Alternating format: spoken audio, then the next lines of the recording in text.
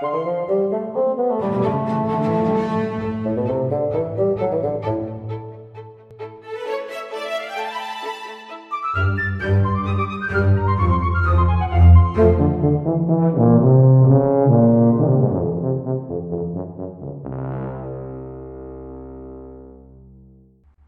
morning, wherever you are, and welcome to the Book Collector podcast.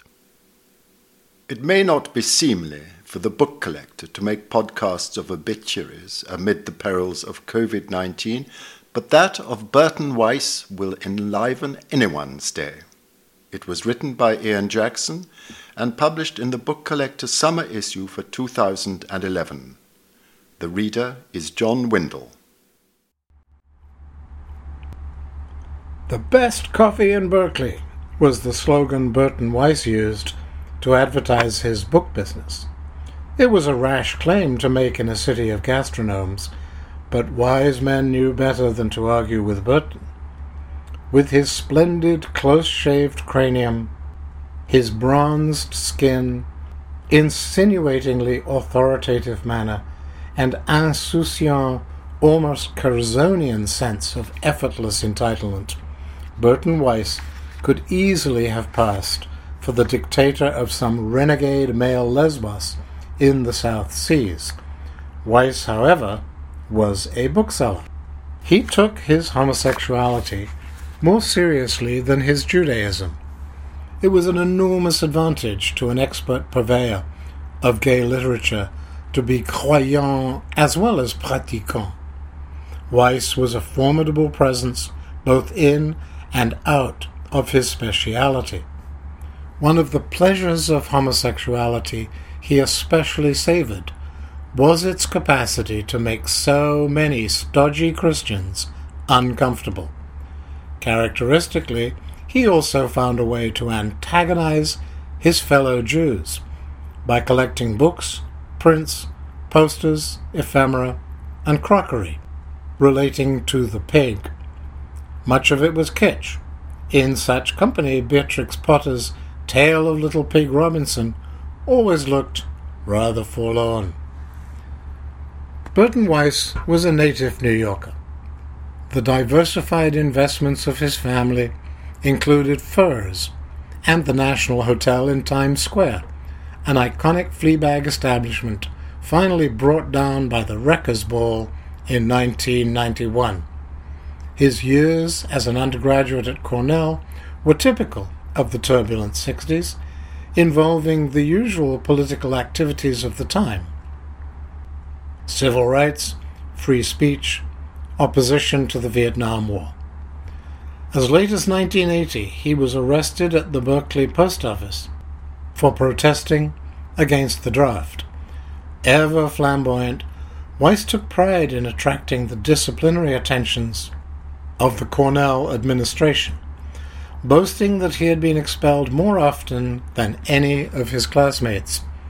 At Cornell, too, the early death of his close friend Matthew Goodman in 1967 inspired him to collect the books of Goodman's bisexual father Paul, and eventually to write a foreword to Tom Nicely's bibliography of Goodman. After university, he became a therapist in New York, counseling alcoholics and others. On moving to California, he expected to continue such work while collecting on the side, when a chance discussion in 1977 with Peter Howard of Serendipity Books led to the offer of a job. Books now became Weiss's work, but psychotherapy remained an essential element in his life. It was not just that many people considered his employer to be mentally unbalanced. Weiss's years in counseling had left their mark on his sales technique, which ran the gamut of 1960s therapeutic practices, from simple hand-holding to encounter group, shock therapy, orgone energy, and Rolfing.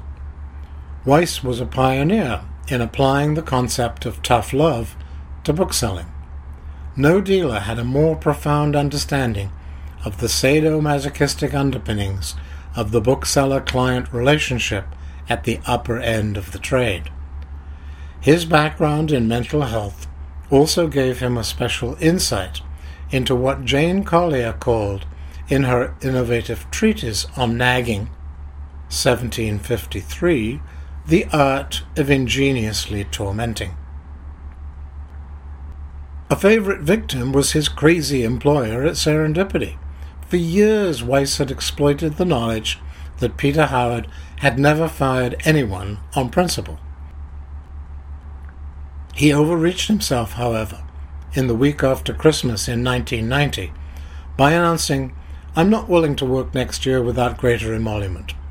Always slow at repartee, Howard for once retorted instantly, "Burton, I accept your resignation," and that was that. Weiss spent the next 2 decades as a semi-private dealer in Berkeley, specializing in gay and lesbian literature, fetishistically perfect modern first editions, fables, and the Spanish Civil War. Weiss had no need to lie or hedge about his books. Their desirability, their transcendent perfection was obvious above all to Weiss, and his self-confidence carried the buyer along. He used his vibrant homosexuality as a commercial weapon, writing of books with unabashed lust. Quote, "I also desire each book to be complete, i.e., in its original form, nothing missing, blemished, halt, or lame, in short, whole. I have always been attracted to whole, individual, beautiful books or bodies. I desire them. Yet, as I grow older, I find, having begun perhaps to ascend that ladder, the mysteries of which Socrates outlined to the drunken company, that I also desire beautiful books or bodies as a whole.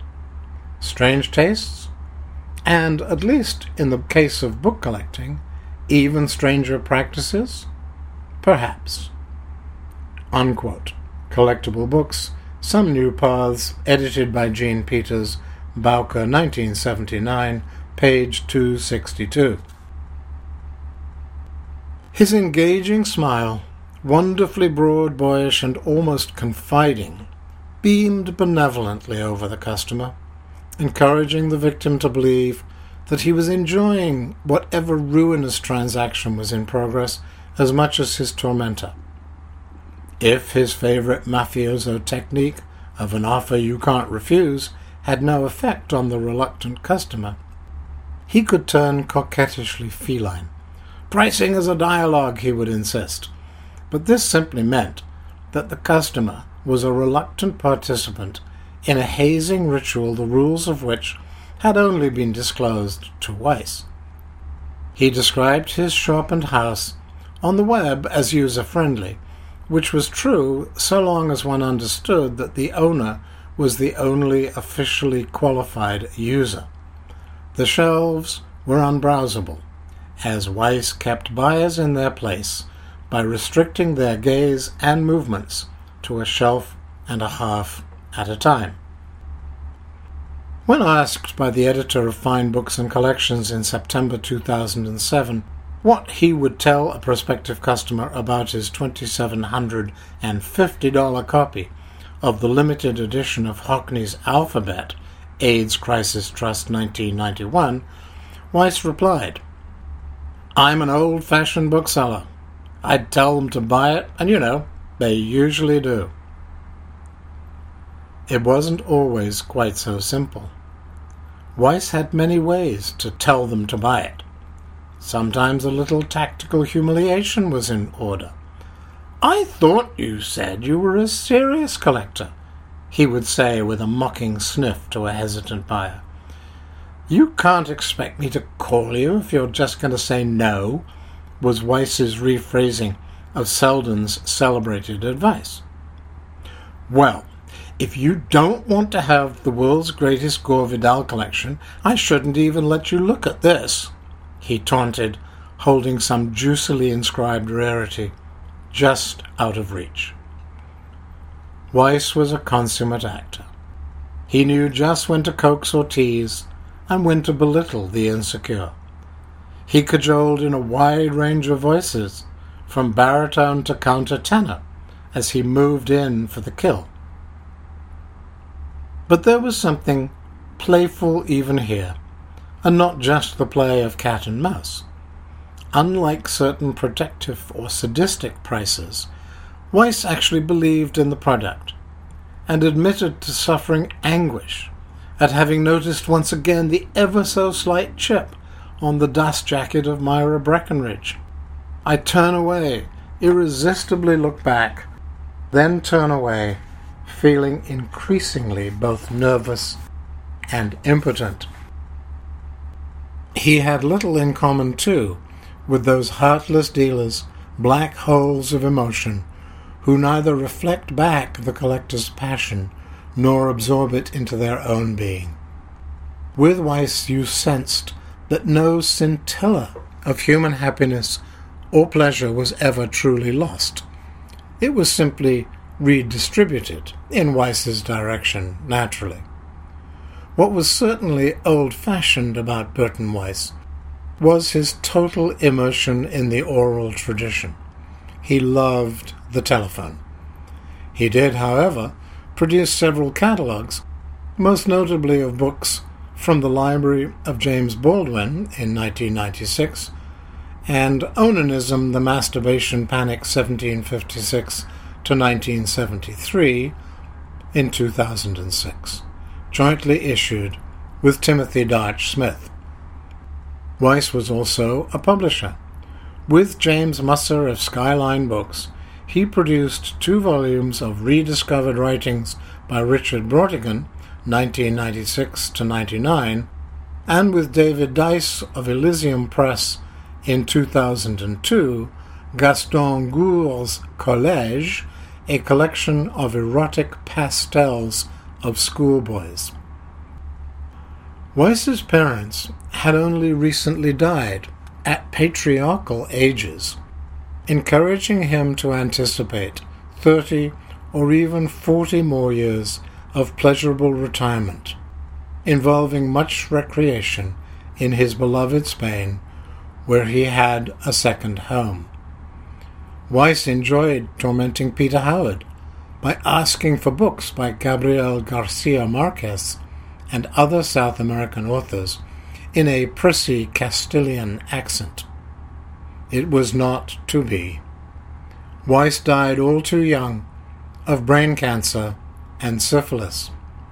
With his death, much of the panache has vanished from the antiquarian book trade in California and far beyond. Burton Ira Weiss, born New York the 4th of July 1945, died Berkeley, California, 19th of June 2011. That was the Obituary of Burton Weiss, written by Ian Jackson and read by John Windle.